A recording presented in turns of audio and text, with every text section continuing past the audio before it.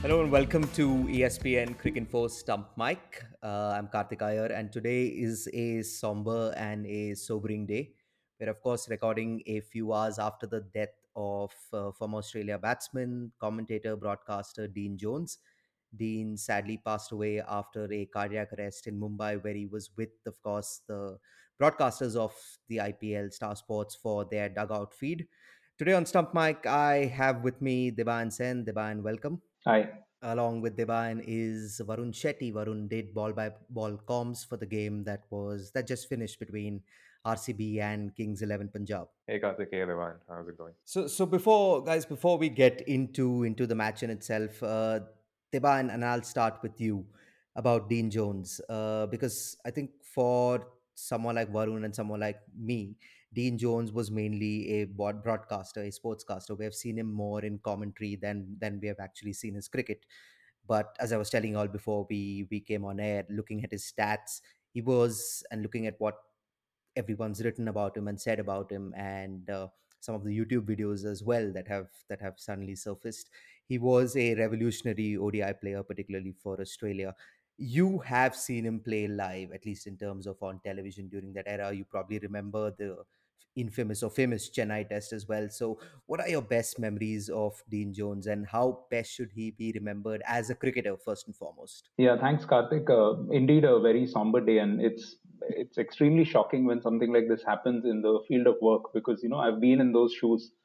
Sometimes when you're commentating through a long tournament like this, you go through long phases where the rigmarole of just going from the studio or from the venue to the hotel back to the venue. It can get very tiring and quite I've seen another very close friend of mine who was a football broadcaster also pass away in similar circumstances, and it can be really jolting for all of his colleagues. So, first of all, condolences to his family and to everybody in the cricket fraternity. Absolutely, he was a very, very good ODI player in particular. My first memories would be of the 1987 Cricket World Cup, where he was an integral part of that Australian team. And then when India went to Australia in 1991-92, he was right there in the Test side as well as the World Cup team. His 90 against India, in which India lost by 1 run, that was a great innings. Tenacious cricketer, loved stepping out to players, to bowlers, and upsetting their lengths and taking the attack to them. Excellent between the wickets, ahead of his time in that sense as well. Always placed an emphasis on rotating the strike. And I'd just like to sort of wind up with one little personal anecdote. In 2004, there was the Asia Cup in Sri Lanka, so I was working on the broadcasters side. I was just 22 years of age. I was in my first job, so I was just sort of running around and being a general production, somebody just sort of running tasks for everybody. So I had very minimal interaction with Dino because that was his first, I think, one of his first assignments with ESPN, and he was also sort of feeling his way into the role. I think that's around the time when his Professor Dino persona was created on air, and he was quite enjoying himself in that role. And I remember when we were all going back, sitting at the Colombo airport, he was actually chatting with, I think, Michael Slater, and they were talking about Australian domestic cricket.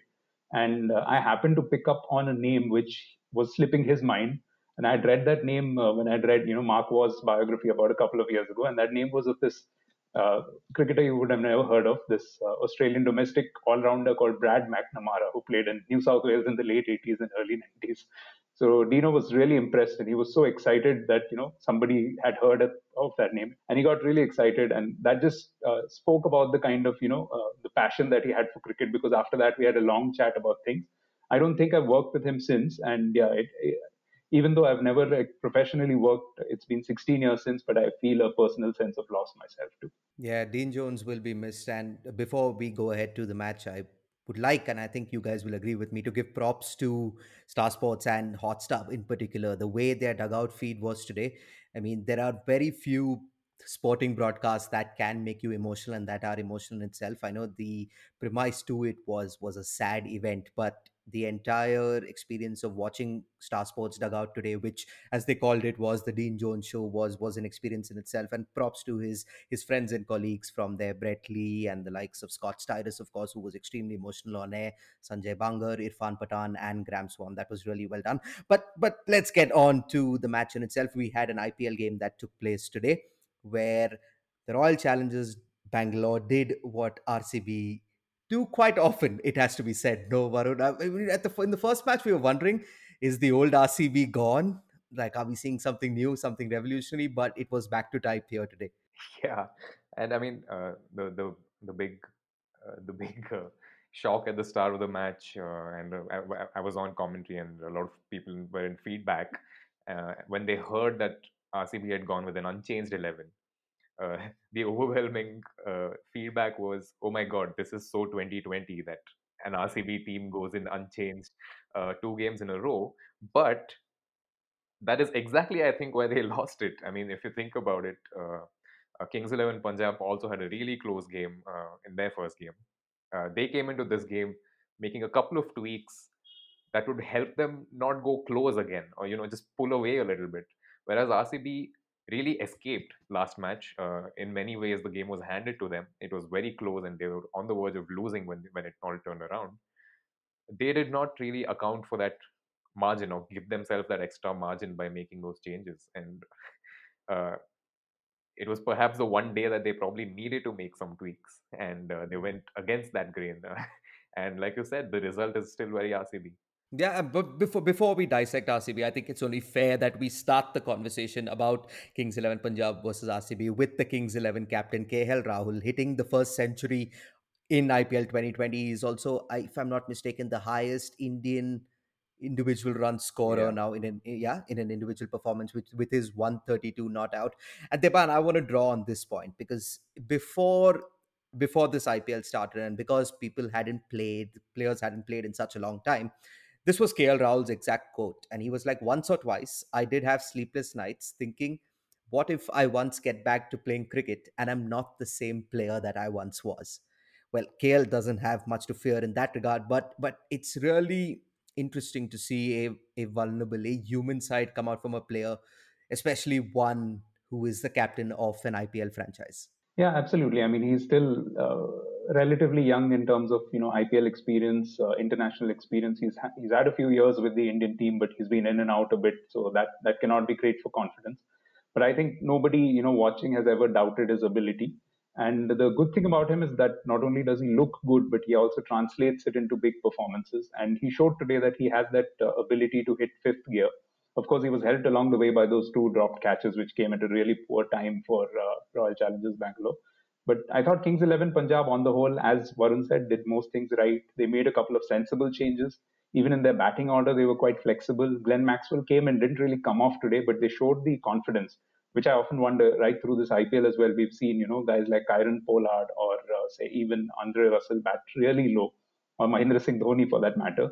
But Kings 11 Punjab just brought him in as a bit of a punt. And if he'd come off, maybe he would have added a few more runs at that stage. So Kings 11 Punjab looking quite good. Good performance against Delhi. And today was pretty much the complete team performance with both bat and ball. And Varun, you noticed this particularly at the end of the game when you were doing comms and Rahul was giving his interview. He said that he was nervous even when he came out to bat, and he had a chat with Glenn Maxwell yesterday about it. It is clear, and it is nice to see a human side from cricketers, and it is clear that he probably had some confidence issues going into this tournament, and he's not this unbeatable T20 batting machine that, to be fair, we've come to expect from him. I mean, there is literally a thread going around that KL Rahul may just be India's best T20 batsman currently. I think Sambit started it, didn't he? On Yes, this is drawing Twitter. from Sambit Sweet, and I think that's a fair argument to make, Yeah. particularly in T20 cricket. I mean, limited overs, we can count Varun, Rohit, and Kohli in, but in T20 cricket, this guy is a machine. Yeah, and I actually said as much. I think a couple of weeks ago when we were recording the current best IPL 11. I think one of the points I made was that Rahul is probably India's best T20 batsman right now. But more on the human side of things, the thing with Rahul is he's taken a bit of effort. He's put in a bit of time to become this amazingly skilled limited overs batsman that we see now. If you think of KL Rahul before say 2016, before he joined RCB in that year where they made the final, he was someone who was scoring fewer. I mean, about a boundary per game on average, and maybe half the number of sixes per game on average per season. And that was over 2 or 3 seasons. He was this skinny kid who had broken into the test team, who had been compared to Rahul Dravid all his life. who had made an identity as perhaps India's next big test batsman. And you would see him in the IPL, and he would be struggling to like lift the ball over mid off. He didn't have the game to hit over the top, which is something which clearly affected him, because when he came into that RCB squad and took over the number 5 or 6 role for them that season, he was completely different. He started getting stronger. He started, bringing a lot of new shots to his game. He brought the ramp. He had the slice over the offside, and this has been a slow development of Rahul. And the thing is, you can transform like that, but it comes at the cost of maybe losing who you are, or if you have a couple of bad matches like he did with the Indian Test team, you start questioning yourself. You don't know what to revert back to. You know, a lot of existential questions that come in, and he's had his fair share of stuff off the field as well with the whole Hardik Pandya thing. So it was. It has been a little difficult for KL Rahul over the last 18 months. One of possibly the most talented batsman we've had since Virat Kohli burst through, but hasn't quite really sealed that position yet. So even now with the ODI team, he's at 5, he's keeping, and you just don't know what Rahul is yet. He's so many good things, we just don't know what he is truly. So I can understand, I can see where he must be feeling a little wobbly about who he is. I mean, imagine being that talented, not feeling confident that you could play a cover drive the next day. So yeah, it's sort of refreshing that he's speaking about it. But I think more than anything, he would have proved to himself today that he's the kind of batsman. If he bats 50 balls, he's going to get 100 at some point. So it was very good for him. I hope he feels some confidence, because he said he was low on confidence coming into this game. Yeah, Devan, there's one thing, one point where I noticed about KL Rahul, where I think he got a bit cheesed off, especially with the question that was posed to him at the toss, when I think Michael Slater was doing the toss and he asked him about Chris Gale. And Rahul didn't expect that question, and he's like, he'll play when it's his time to play. Is there a case to be made for Gale to not immediately take a place in this Kings 11, or are they doing so well that, because you know what, when I look at it, Kings 11 are arguably the form side. I know they lost the first game, but it's a game they should have won. They should have won before it went to a super over, and now they've comprehensively beaten RCB as well. They are probably the form side in this tournament with a very, very small sample size. So I can understand why Rahul was a bit upset when he was pushed on the Gale question, because it's not something he wants to answer time and again, especially when you have Puran in that lineup and Maxwell there as well. But where do you see Gale fitting in here? So I think before I answer that, I would urge our listeners to just check out the latest Mute Me, because Varun Shetty has some pretty strong views on that in that episode. So that was good fun. But yes, I think the encouraging factor for Kings 11 is not just Chris Gale, but even somebody of the quality of Mujibur Rahman actually cannot find his way into the 11 right now. So they'll have to wait for their chance. I think the immediate chance for Gale opens up because they'll probably, I think they're slated to play next in Sharjah. So that could be the absolute, stage set for Gale to just make a quick cameo. And it will not affect the team balance too much. However, it will be a very tough call on whichever foreigner he replaces, because Nicholas Puran has only had 2 innings. Today he was just getting into the flow of things before he got dismissed. Glenn Maxwell carries with himself that explosive ability, which opponents will always be scared of. And last year he thrived. The last time the IPL was played for the first month in UAE, he really thrived in that position. So it'll be a little bit difficult to sort of slot him in, maybe in place of Jimmy Neesham, but then they'll have to work around some of the other slots to, factor in one more bowling option. But I can definitely see Chris Gale getting a game in Sharjah, and that is the kind of ground which could suit him to a T. And if it's his kind of day, he could just overwhelm the opposition single-handedly.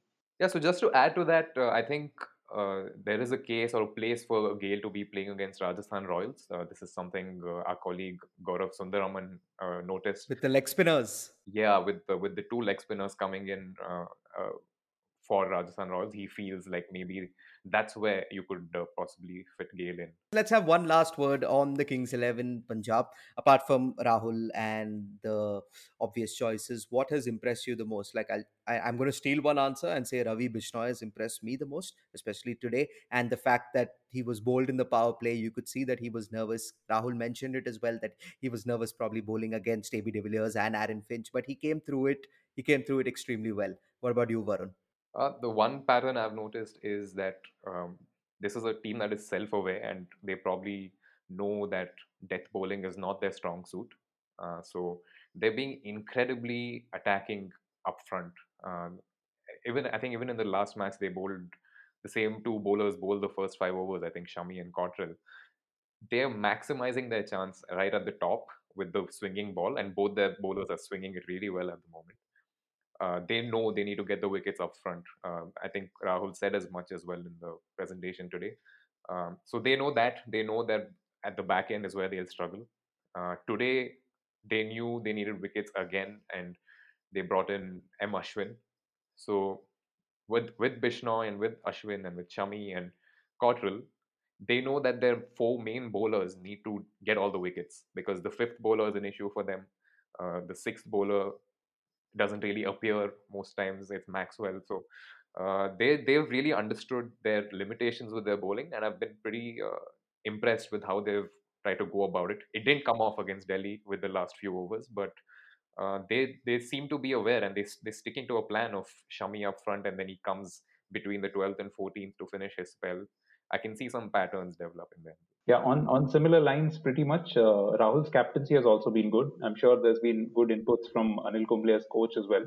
And yeah, just picking up on the same thing, looking for wickets early on. They did it against Delhi Capitals, couldn't really close it out, but today they had a much larger target to defend, and that's what worked in their favor. Sheldon Cottrell not afraid to pitch it up and swing it, also not afraid to bang it in short at good pace. Not trying for too many things at the top of the order, not trying for slower balls and everything. Variations are used much more smartly than some of the other faster bowlers we've seen. And yes, Bishnoi was excellent. Ashwin was good. And I thought the highlight of the day was Ashwin going in for that catch at third man and his effort to then try and slide the ball back. That just summed up Kings 11 Punjab's hunger today because by that time the match had pretty much passed by from RCB's grasp, but they were still fighting for everything. So that was quite impressive. Yeah, if there's one thing, it's the fact that history in the UAE is on the side of Kings 11 Punjab. Of course, in 2014, very famous that last time they were there, they won all five out of their five games, and they've started this season well as well.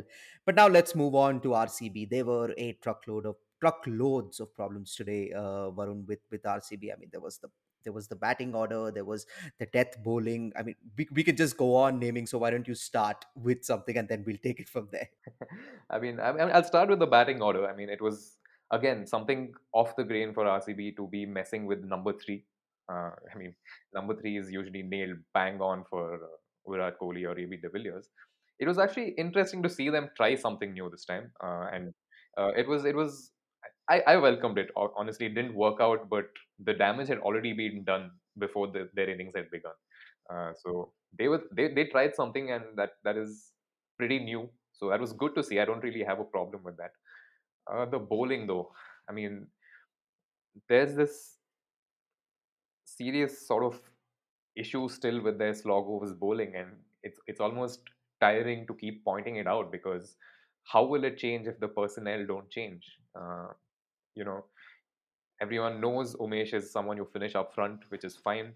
Saini has become a really good all-round bowler. He can bowl any stage, but when you're looking for wickets, which Kohli is more prone to do than keeping some overs for the back end, he's usually done with Chahal by the 15th over, and in the last five, he usually has 1 over left with Saini.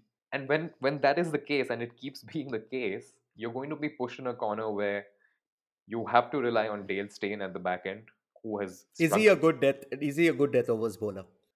At the moment, no. And for a couple of years, actually, he's not the ideal bowler.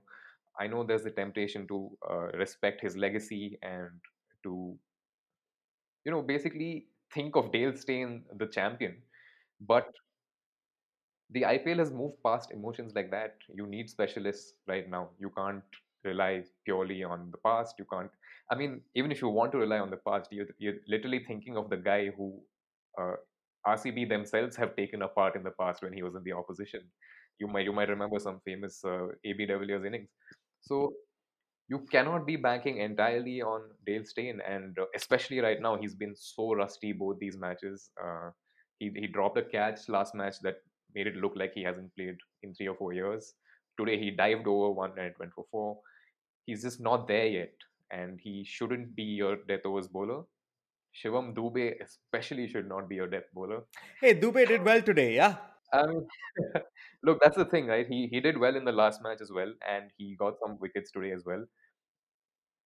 But there was a fear that you might be lulled into a sense of security, and So you're saying if Shivam Dubey is your best bowler, you have a problem.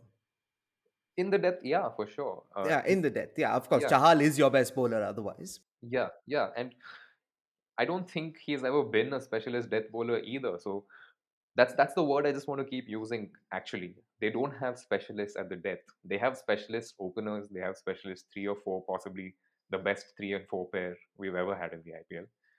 But they don't have specialist death bowlers, and it's not something they seem to be bothered about at all. At some point, Chris Morris will come in, who's pretty good at the death, but there's just there just seems to be no resolution at all to their back end issues, because one guy coming in Chris Morris will also not possibly win you a title, let alone make the playoffs.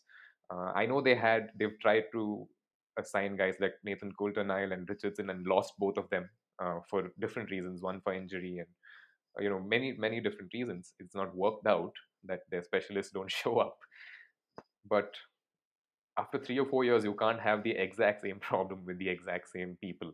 Yeah, yeah. Deba, and it seems like we're talking on loop about RCB, no? Yeah, I think being charitable when you say 3 or 4 years, the RCB story has been almost the same right from the start, hasn't it? You know, the issues with death bowling as well as batting. And keeping all of that in mind, I was, to be honest, a little surprised that Virat Kohli actually won the toss and opted to field, because both teams today had essentially the same strengths and weaknesses, if you think about it. You know, solid at the top of the order in batting. Bowling was a little inexperienced on both ends, so you knew that under pressure the bowling could just falter a bit. So Deba, and then could we take this into a broader point then? Considering you said you were surprised that they opted to field, isn't that what every team has been doing in any of these matches in the five previous matches that we've seen so far, and in this past week, it hasn't worked.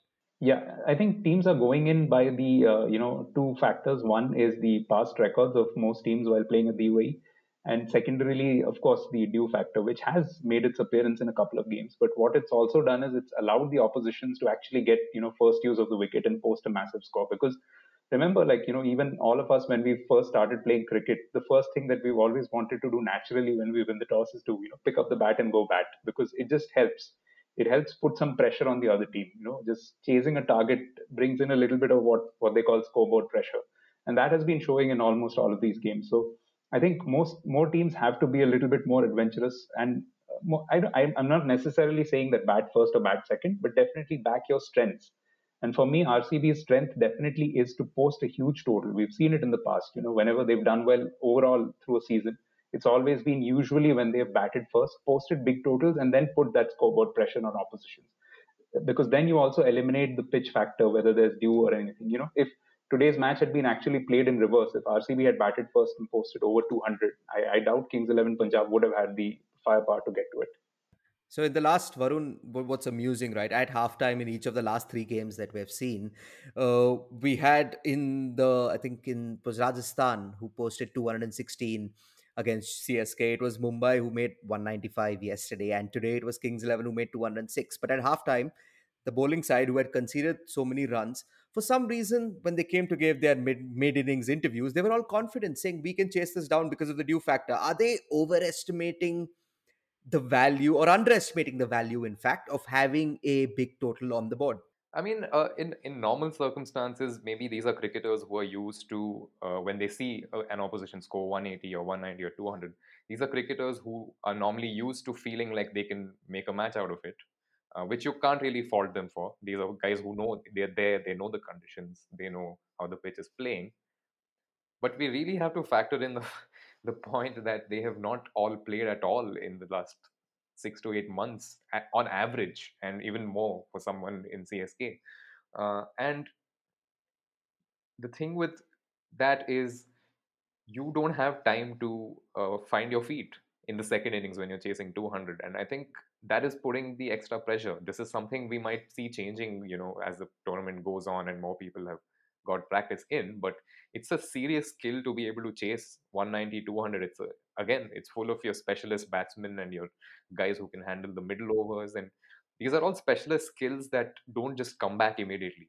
So on another day, in another year, everything they said at halfway point would have been completely legit, and but at this point we got to give them a little bit of. Yeah, it's almost like the reading of a script. Oh yeah, we can chase this. We have a good batting lineup. There's a due factor in place, and yeah, the ground is probably small if you're talking about Sharjah. But yeah, I think what's been fun so far is that every team which has played two games has at least won or won one and lost one. So let's see if that pattern continues, because that just adds to the whole thing that we've been saying right from the start, that this will be an open IPL. And if there's no runaway leader at the start of the league table, then that should make for a very, very exciting second half of the season. Exactly because of all the points which we've made and Varun made as well, that many of the players are coming back from a long sort of hibernation. yeah, and currently Kings 11 Punjab lead the table. Let's see how long that lasts. Okay, Varun, so there is a very clear parallel here, especially when the game was beyond RCB. And we saw it a couple of days ago when Chennai Super Kings, they were chasing a very, very big total. They were playing to make sure that their net run rate remains manageable, which could be important come the latter stages of the tournament, especially in a league plus knockout format like we have in the IPL. So, what were RCB up to today? Because at first I thought, okay, especially once De Villiers maybe got out, or even when he was there for a bit, that they should maybe try and consolidate their net run rate. But their approach, it kind of negated that entire thought that I had. It made no sense to me. Maybe you can explain it. I mean, I see it this way. To ensure playoff positions, you probably need not more than 8 or 9 wins out of your 14 games. Even seven does it most years. And if we draw straight comparison with what CSK did the other night, my only the only reason I see why RCB probably didn't go for that approach is RCB is not a team that can nail down and say we're going to get 7 wins.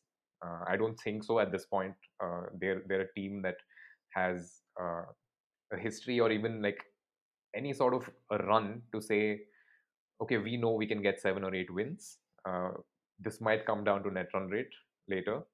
Whereas CSK is a team that can do that. A CSK team, Dhoni can make this CSK team win 7 or 8 games, and potentially it might come down to net run rate for them. So the way I see it is, RCB probably didn't have so much cause to think of net run rate yet. They also have a pretty explosive batting order, and points at the early stages of the tournament hold a little more premium at this point to than net run rate. So I mean, the flip point there is, if they don't get enough wins, then they need the net run rate. But when you're already 2 points up and you have the opportunity to go four and stay on top of the table, you try to take that.